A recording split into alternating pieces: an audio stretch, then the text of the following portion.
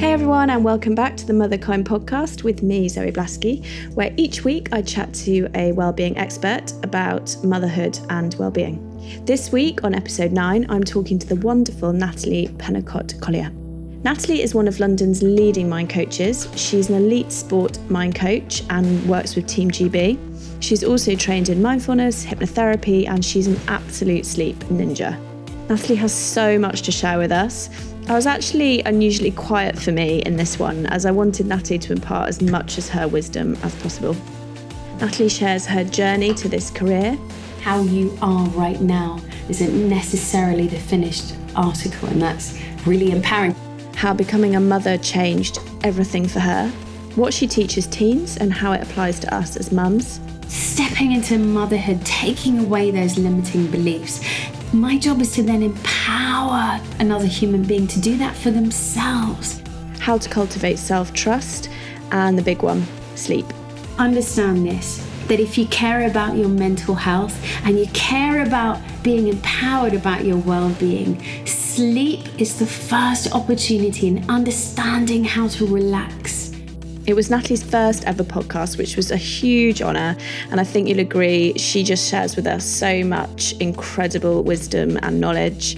All the resources and the books that we talk about will be on the website at motherkind.co, and I really hope you enjoy it. If you did, please let Natalie and I know, either in the comments on the website, on Instagram, or leave a review on iTunes. Here it is.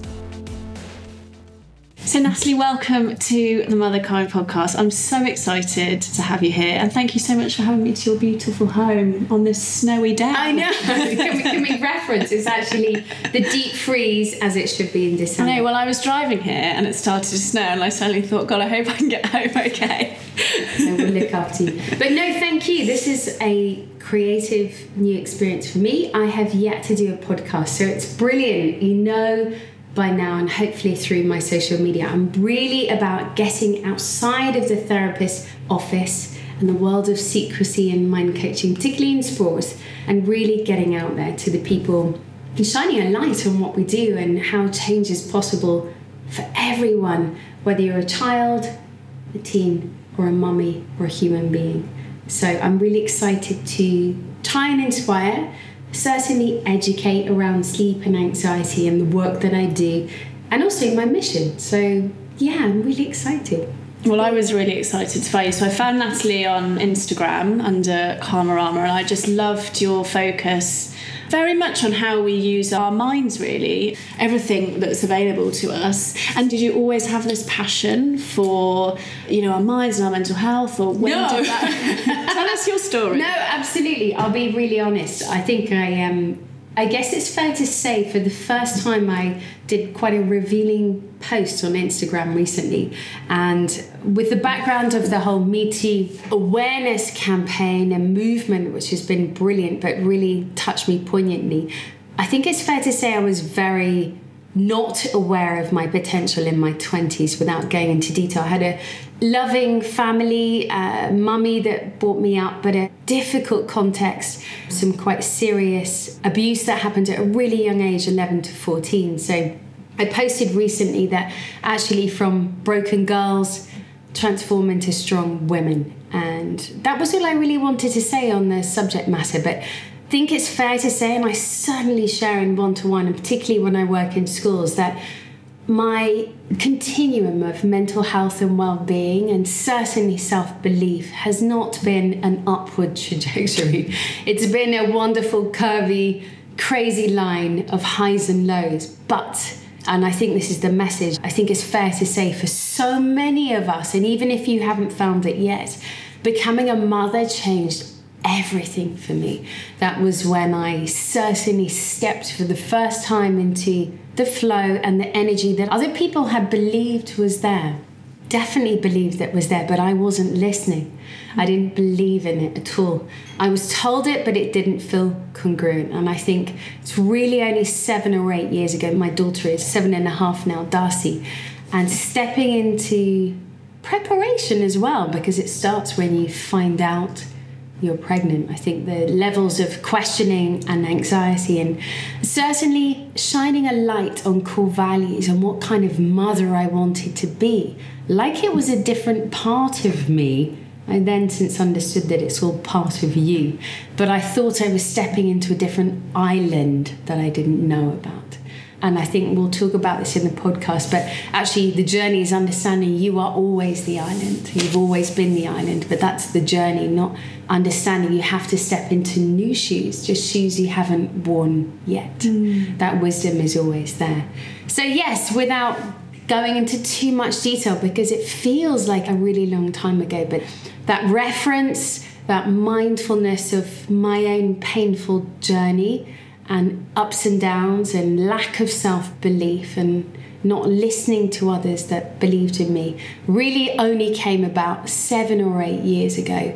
I was lucky enough to spend 10 years working at the BBC in my 20s, starting off in events and then naturally moving into learning and development and having the pleasure and the budget, of course, of booking the very best learning and development and coaches and real talent development. And so that really opened my eyes to human potential and empowerment. So yes, I think as most of us do, and if you haven't yet, you may well do throughout your life. Most mothers have on average 6 or 7 careers now throughout their lives. And I think that's really important to reflect on, that how you are right now isn't necessarily the finished article. And that's really empowering, particularly when I talk to teens, to say, don't think you have to work it all out now, and how you're feeling and where you think your map of the world is going.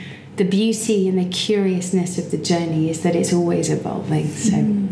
And did you ever think you'd be here talking about that curiousness of the journey? No, actually, I think there's always a shadow of deep self-belief and an internal voice helping you, remind you that we are all more resourceful than we yet know. The only time that it hit me quite recently, and I'm very happy to share with this, is I do a lot of work with Young Minds, a fantastic charity, and I choose as a professional therapist and mind coach, we should and we must continue our learning. So I do 4 CPD courses a year, and I choose to spend my money with Young Minds. So it was a self-harm course, an in-depth journey into self-harm, and particularly how to convey that message both to parents, which is the most important thing, but also to the sufferer, the victim too, and understanding both parts to that coin and understanding then how to educate around it. And I did self-harm as a way to communicate a difficult time at a really young age, when I had a terrible secret that I wasn't able to share at 11 or 12. And for me, I didn't take that journey further, but I still have some scars on my arm to show. And I found myself sitting at the front of this fantastic course with a lot of mental health workers, fellow mental health mavens, care workers, social workers, incredible people throughout the boroughs of London, really superhuman people. And I found myself sitting at the front and feeling the subconscious spark hit me when I had to listen to the voices, and it suddenly hit me. That was me, and here I am at the front of a course on my journey to empower other teens and kids, particularly in prevention, that before we get to this deep pain and a lack of communication. I think all I'll say on the matter is, they said very poignantly, when you're educating parents, as this may become part of our journey with the way statistics are going and mental health at the moment, and the rates are really pretty scary. We need to step into this subject and topic. We mustn't shy away from it. It's not attention seeking, it's attention seeking. And in fact, they said on the brilliant empowerment videos and the many resources available to us, that if you cannot handle the ugliness on the outside, and if you can't understand that, then you sure as hell won't like what I'm feeling on the inside. And I think if I can convey that message to teens, that it's just another form of communication and expression. It's really important. I'm not saying I'm any expert on the matter. I don't think anyone is saying that they are, but it's a subject that we need to lean towards rather than against, particularly as mother of a fairly young daughter and son. It's important that you think about it, how you might deal with it and educate yourself on it. But it was the most poignant part of my journey as a mother, as someone who's seeking to support others in transformation, that actually here I am. Trying to support others and able to finally reflect on my pain, but really use that in a positive way, a mist of resilience and a mist of transformation to really support others. I think that's so important, isn't it? And I totally resonate with that idea of how can we take our experiences, your experiences, and use them for a force of good, or to be the example for the next generation. That's something that I'm deeply passionate about, and that's why Motherkind is very mum-centric. I love it. And a few people ask me that, why don't you do more about traditional parenting? And I think my view is really that once we embody that place in ourselves of that awareness, that mindfulness, as you would call it, it's easier to spot some of those truth-telling signs. And one of my favourite authors is a woman called Glennon Doyle, and I don't know if you've come across her. No, I haven't actually. She's amazing. Thank you. And education today. She talks about that. She says that we always tell the truth, and if we don't have the space to tell the truth, our behaviour will tell the truth. Quite, and this is really important. It's all about the work that I do, is making people aware of the non-verbals, of their energy. Your whole neurology is always telling a story every day. You are always conveying your energy and what's going on inside. And it's so easy for us to use language and shortcuts and technology to try and tell a different story, but actually we are always telling that story. We are always congruent, and the more aware you are of that, the better, because then you can shape it in your favour and tell your truth with your own energy through body language, through many of the tools and techniques that we'll discuss later. But yes, if you really see motherhood as the start of the journey, not another you, but a real you, an ability to tell your own truth, that's the most empowering message that I think I've gleaned from you as well. It's a wonderful way to view motherhood. What I see damages lots of children is when children pick up on energy, and when they feel something going on in the home and we don't voice that, I think children make up their own stories or their own versions, their own limiting beliefs perhaps, as you would say, about what that's about. And I think truth-telling and being honest is such a great antidote, and it's really brave. Really brave, and it's not about telling them what they want to hear. And they're so intuitive. My son at the moment is 5 and just started school against the odds. He's got spina bifida, so we've been on quite a journey with that, a whole new part of motherhood. Helping your child be more resourceful than perhaps their physical being is allowing them to be.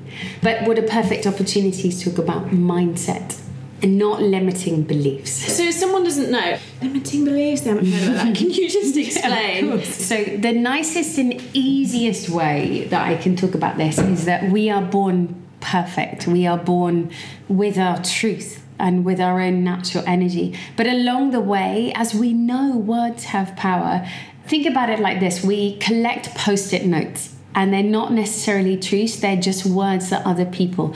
In fact, I hear it all the time in the therapy that I do. You'll be surprised, even when I work with children, how parents can interject and say, yes, they're just like me. Oh, she's a terrible sleeper, just like me.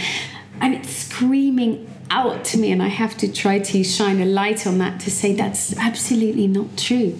But think about limiting beliefs in this way, just as a collection of post-it notes, not necessarily truths that we have put on us. And my job as a transformation coach and a therapist is to take those off. It's not about to create potential in you. The potential is there. It's about revealing that, and about you understanding that you are more than just a collection of I can and I can't, and most importantly, what ifs. What ifs are the most powerful negative.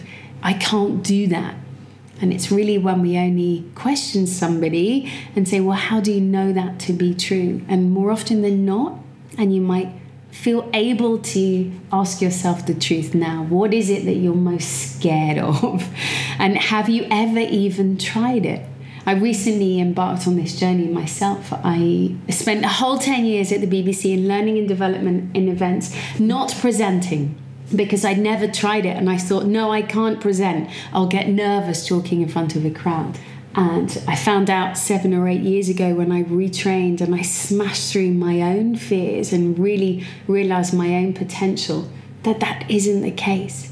And cultivating that deep self-trust every day in other people is so empowering.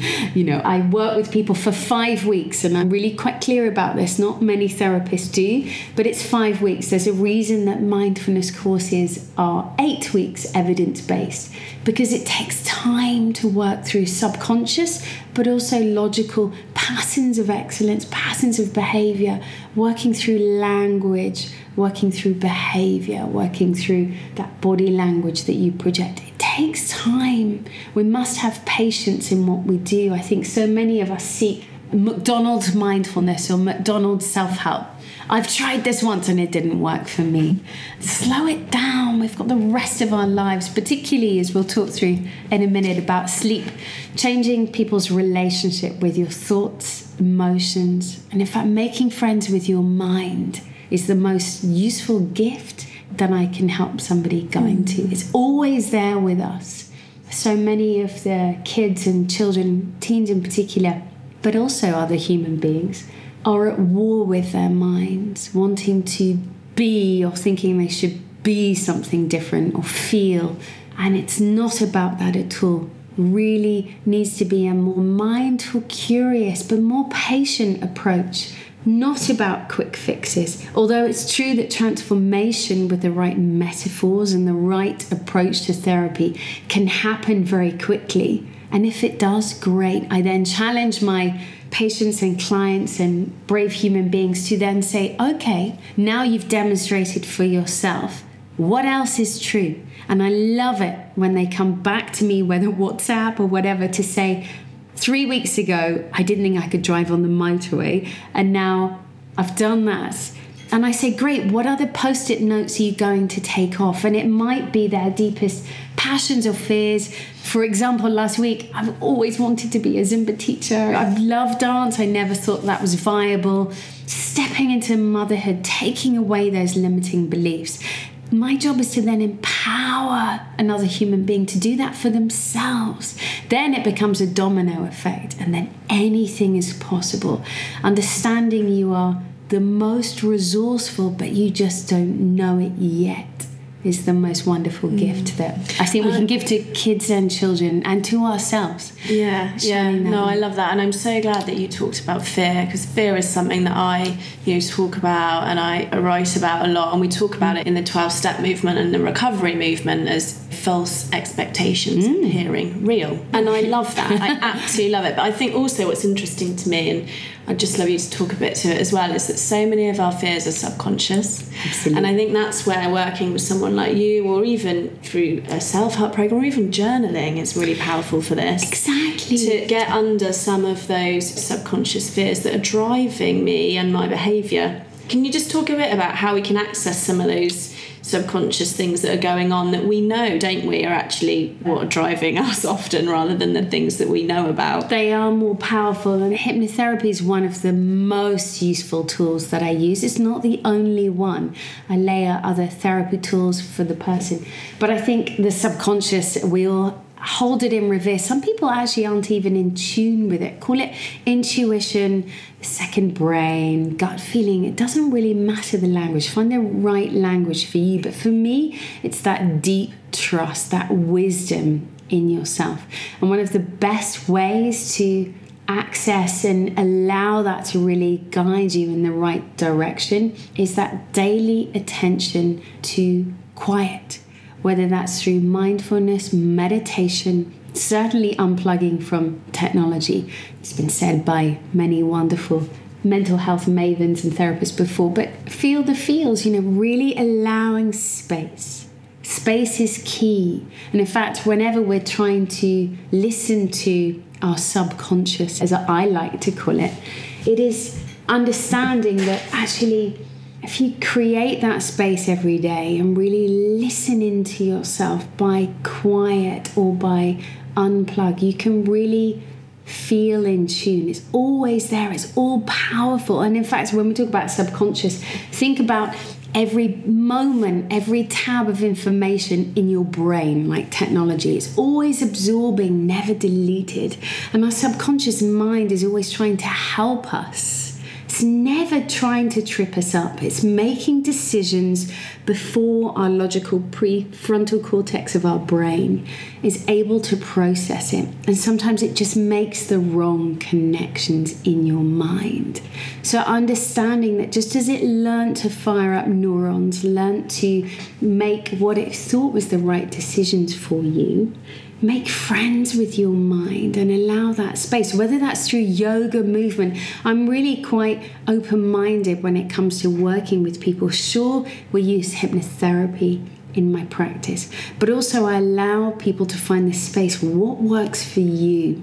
Journaling is huge, particularly at the start of a journey. So beneficial, the power of the pen. In order for me to be a good therapist and a good transformation coach is to really analyze language and look out for those deletions. You might hold yourself in a box, and it's just through the power of the pen and daily journaling truths, not what I want to hear, truths, your truths, only by shining a light and feeling and observing and having the brave fearlessness to look at the whole picture, can we see where those adjustments and tweaks, and often it can only be a small thing, a new frame on the world.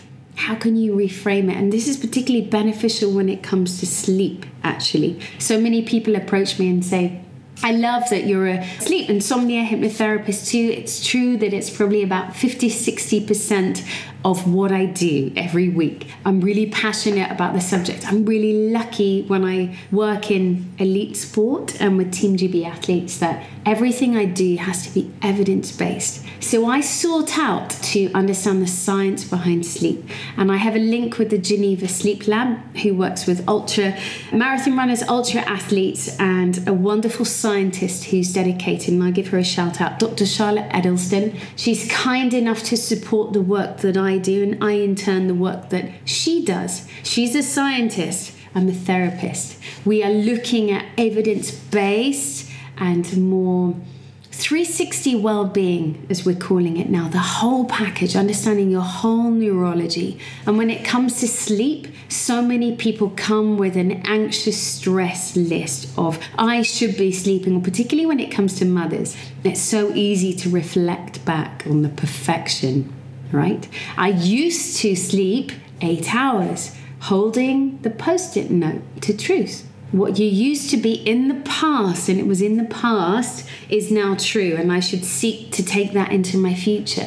No, slow down. It's about changing your relationship and having a mindful gratitude approach. Because even if we want the best sleep for ourselves, when we become mothers of different neurodiverse children with different needs, it's important to understand every human being has a different brain, a different attention needing, a different attention seeking way of communicating. Well, not all babies are made the same, thank goodness, as well. So can you give a few tips then? Because I know something that I get asked a lot is, you know, when the baby goes to sleep, the mums then can't sleep because their minds are whirring from the day or from the maybe the stress of that the baby's finally down. I'm finally going to get some sleep, and then we can't sleep.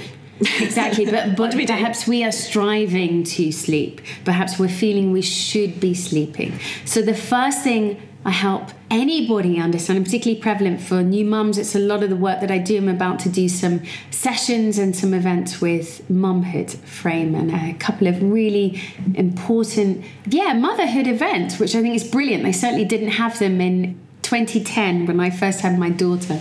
But it's really important to understand before you even start trying to change anything, address acceptance when it comes to sleep, that babies aren't designed to sleep, that our hormones, we're going through a place of transition in terms of energy and mindset. And I think it's true to say for most of us, we find our most creative flow and energy. I certainly did in the hours that I was feeding my daughter.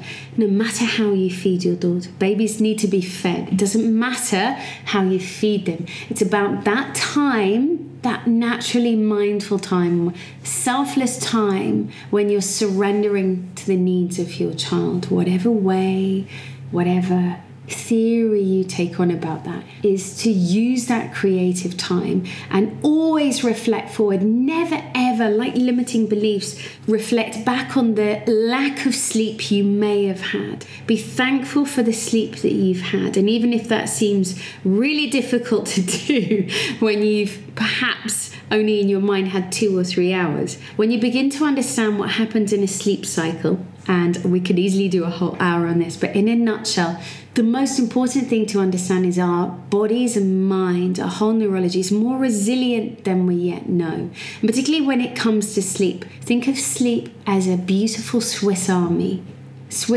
of well-being for body and mind. In fact, there isn't a single biological function that doesn't get nourished and supported when you sleep. And that's not about 8 hours sleep, that's one sleep cycle. A sleep cycle is 90 minutes. So start to think about, just like in mumhood, a more mother kind approach to sleep. 90-minute segments, even if you only have an hour and a half, your body goes down a staircase and does exactly what it wanted to do, just like technology, better than an iPhone 10. It knows exactly what it needs to do and it prioritizes. So taking that worry away and gifting a new parent, mother or father, or 2 mothers, whoever, the ability to understand that even if you just have that one phase of sleep and then it's woken up, surrendering to the needs of your child, and then perhaps allowing yourself to have another phase, even 2 or 3 phases. 3 phases is the minimum in 24 hours for mental health. That's quite a different phrase or frame than expecting to have 7 or 8 hours. Take that expectation away and say, what's the flip side? What's the minimum here that I need to function for my mental health? 1, 2 or 3 90-minute periods of sleep, and that can be across 24 hours. Then you're winning, then you're in control. Any more that you can give to yourself. And remember as well, even if we can't slip down into a perfect sleep cycle of sleep, even if we've got too many tabs open, if we haven't learned to relax, deep quality rest and relaxation, away from tech. So sitting in silence, sitting in balance, moving outside, even if your baby's nourishing yourself with nature, even if it's just a slower tempo, the right tempo for you, is as resourceful in the early days, in fact, in the first year, in fact, any time, then being in a state of stress and anxiety, having the ability, your way, to rest and relax your mind, and I mean changing your breathing to a natural rhythm right for you, getting into a more mindful state, or absorbing yourself, even if you're not working with a hypnotherapist, in a wonderful mind's eye visualization, a mini movie of gratitude, a daydream of abundance. Your way. Go into your imagination and think, okay, if my body is not allowing me the opportunity to sleep, I can allow the opportunity for rest and relaxation. And I really don't mean, we cannot stress this enough, opening more tabs of information throughout the day, mindlessly scrolling. If it had no detriment, nobody would be worrying about it. But if we're understanding the importance of mental health and the long-term context, which I know about, and most sleep scientists do now, I don't think there's any point reflecting on the gravity of the situation long term if you don't learn how to rest and relax cumulatively, and I mean 10 or 20 years down the line. Okay, I haven't had the sleep I wanted. Okay, my mindset isn't where it needs to be. Having the resource to say, what can I do? Understanding I'm resourceful. Breath is my remote control. I always have my breath. Even if I don't have a mindful practice or the space for yoga or what I need, I have my breath. Breath is my remote control. I can press pause. I can relax. I can change the flow. Even if it doesn't come easy to you, every moment you attend to this, you become a breath ninja, and therefore you become a ninja at your own mental health. It's such an easy step to understand, but so important. Then, if you start to think, how else can I flood my mental health? How else can I nourish myself throughout the day if I haven't had the sleep that I perhaps feel that I need?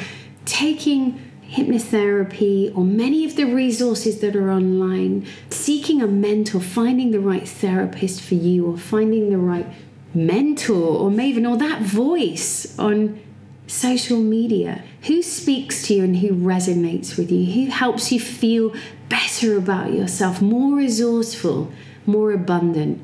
What else I can do? And understanding that every moment, every opportunity, you can be more resourceful in your thoughts, whether that's journaling, like you said. Power of gratitude is huge, and in fact I urge you, if you haven't yet started, get ahead of the January crowd and really start at any point in the year. Start to write down, even if it's just one line a day, to have that resource.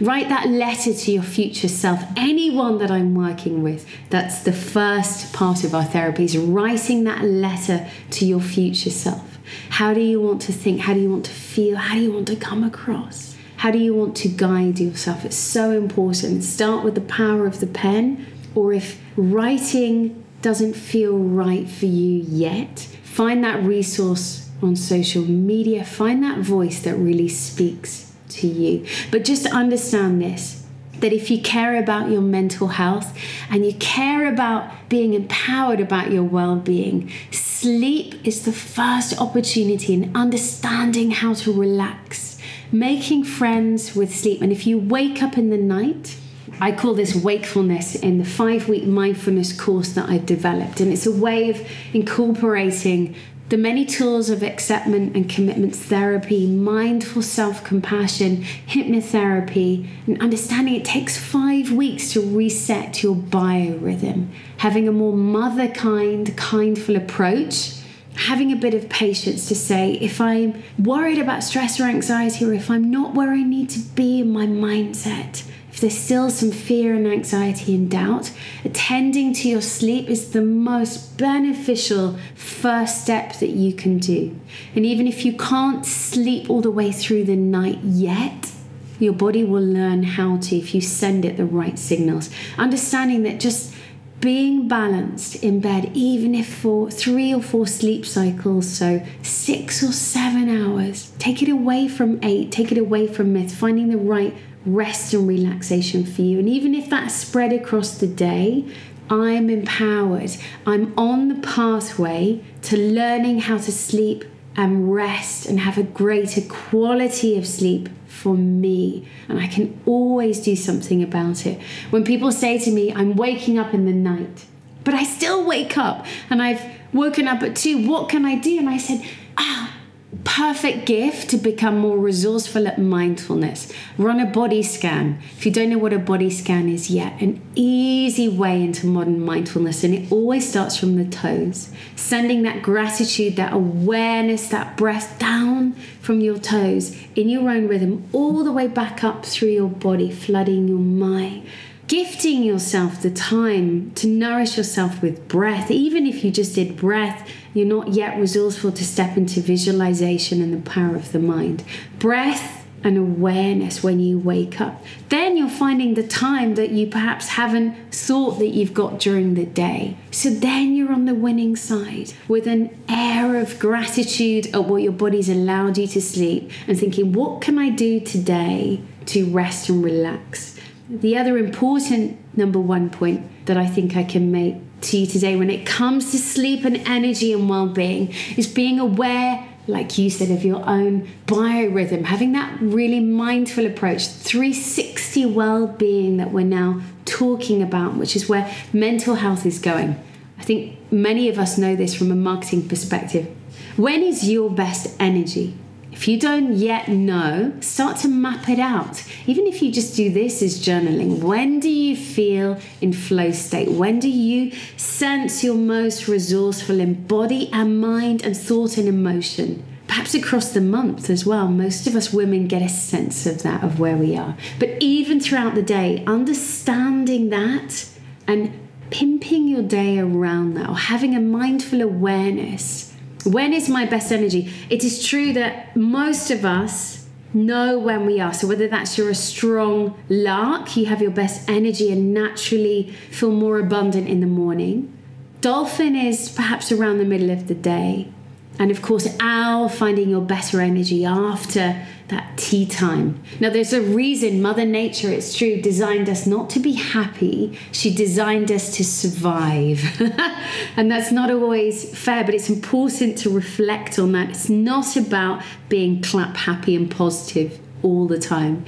Whenever I work with kids and teens, it's important to understand emotions like a yo sushi, if you like to call it, conveyor belt.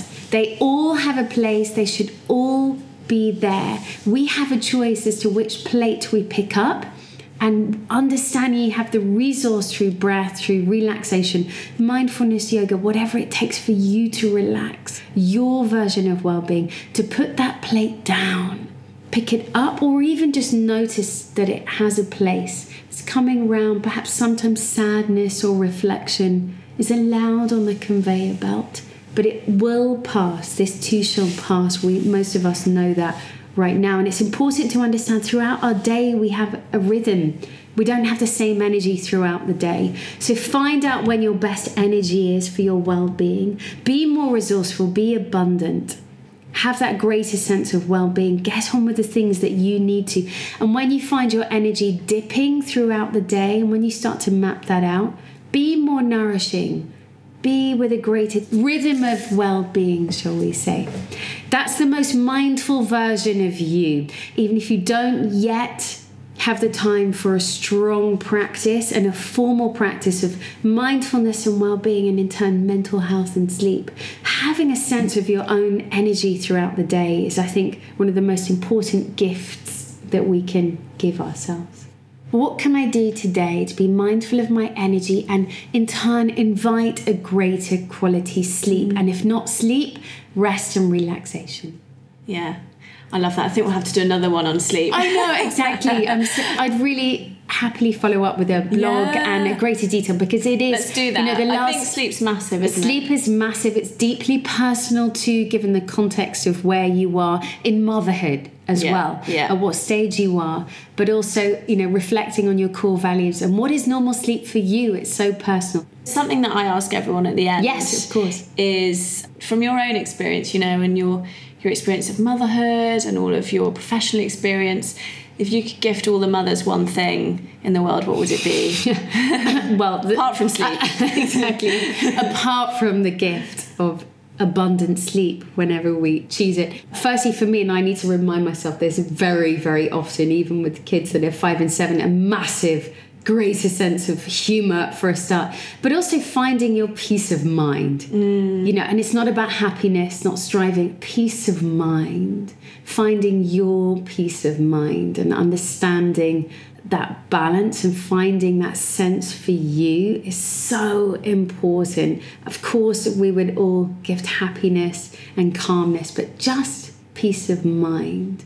I love that. That's something that I talk about a lot. Peace of mind. Yeah, and it means different things to other people, but it's just the most perfect version of you. Yeah. Without stress and anxiety, troubling the waters, without anything, just that real deep core trust. Perhaps if we like to call it our second brain or our subconscious, having that deep sense, core belief of peace of mind and deep trust in yourself. Oh, I love that. Well, thank you so much. And I think we're definitely going to do another one on sleep, because I was like, I want to know more about this. Let's do that. Yeah, let's really do it. And perhaps as mothers, and perhaps it's really nice to break it down as different stages of parenthood. Yeah, that would be great. If anybody, and I have yet to meet him, but if anybody is interested in pure sleep science as I am and Sleep Geek, if you want to find out more, Matthew Walker has written a brilliant book that I know the sleep science is utterly solid. So from an evidence-based point of view, if anyone's interested in, and his book is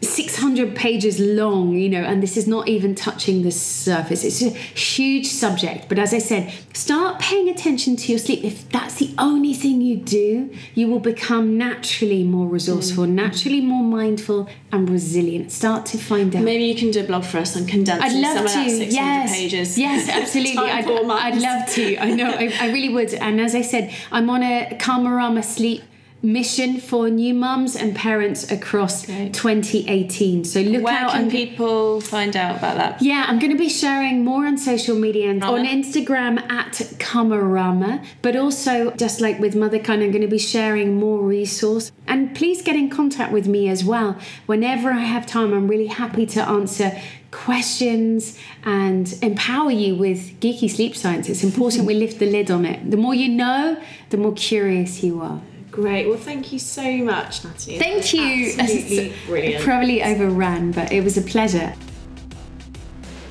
I hope you enjoyed the episode. Please check out my Instagram, where we continue the conversation, and I post daily about all things motherhood and well-being. Also, if you haven't already, have a look at my website, because I've been writing more and more blogs, and I'm also putting on there all the events and talks that I'm giving. And of course, if you haven't, then please do have a listen to some of the other episodes, because I'm chatting to some really incredible women that I'd love you to enjoy. And if you did enjoy it, then please leave a review on iTunes. It does make a massive difference to the number of mums that we can reach with this content. So thank you very much.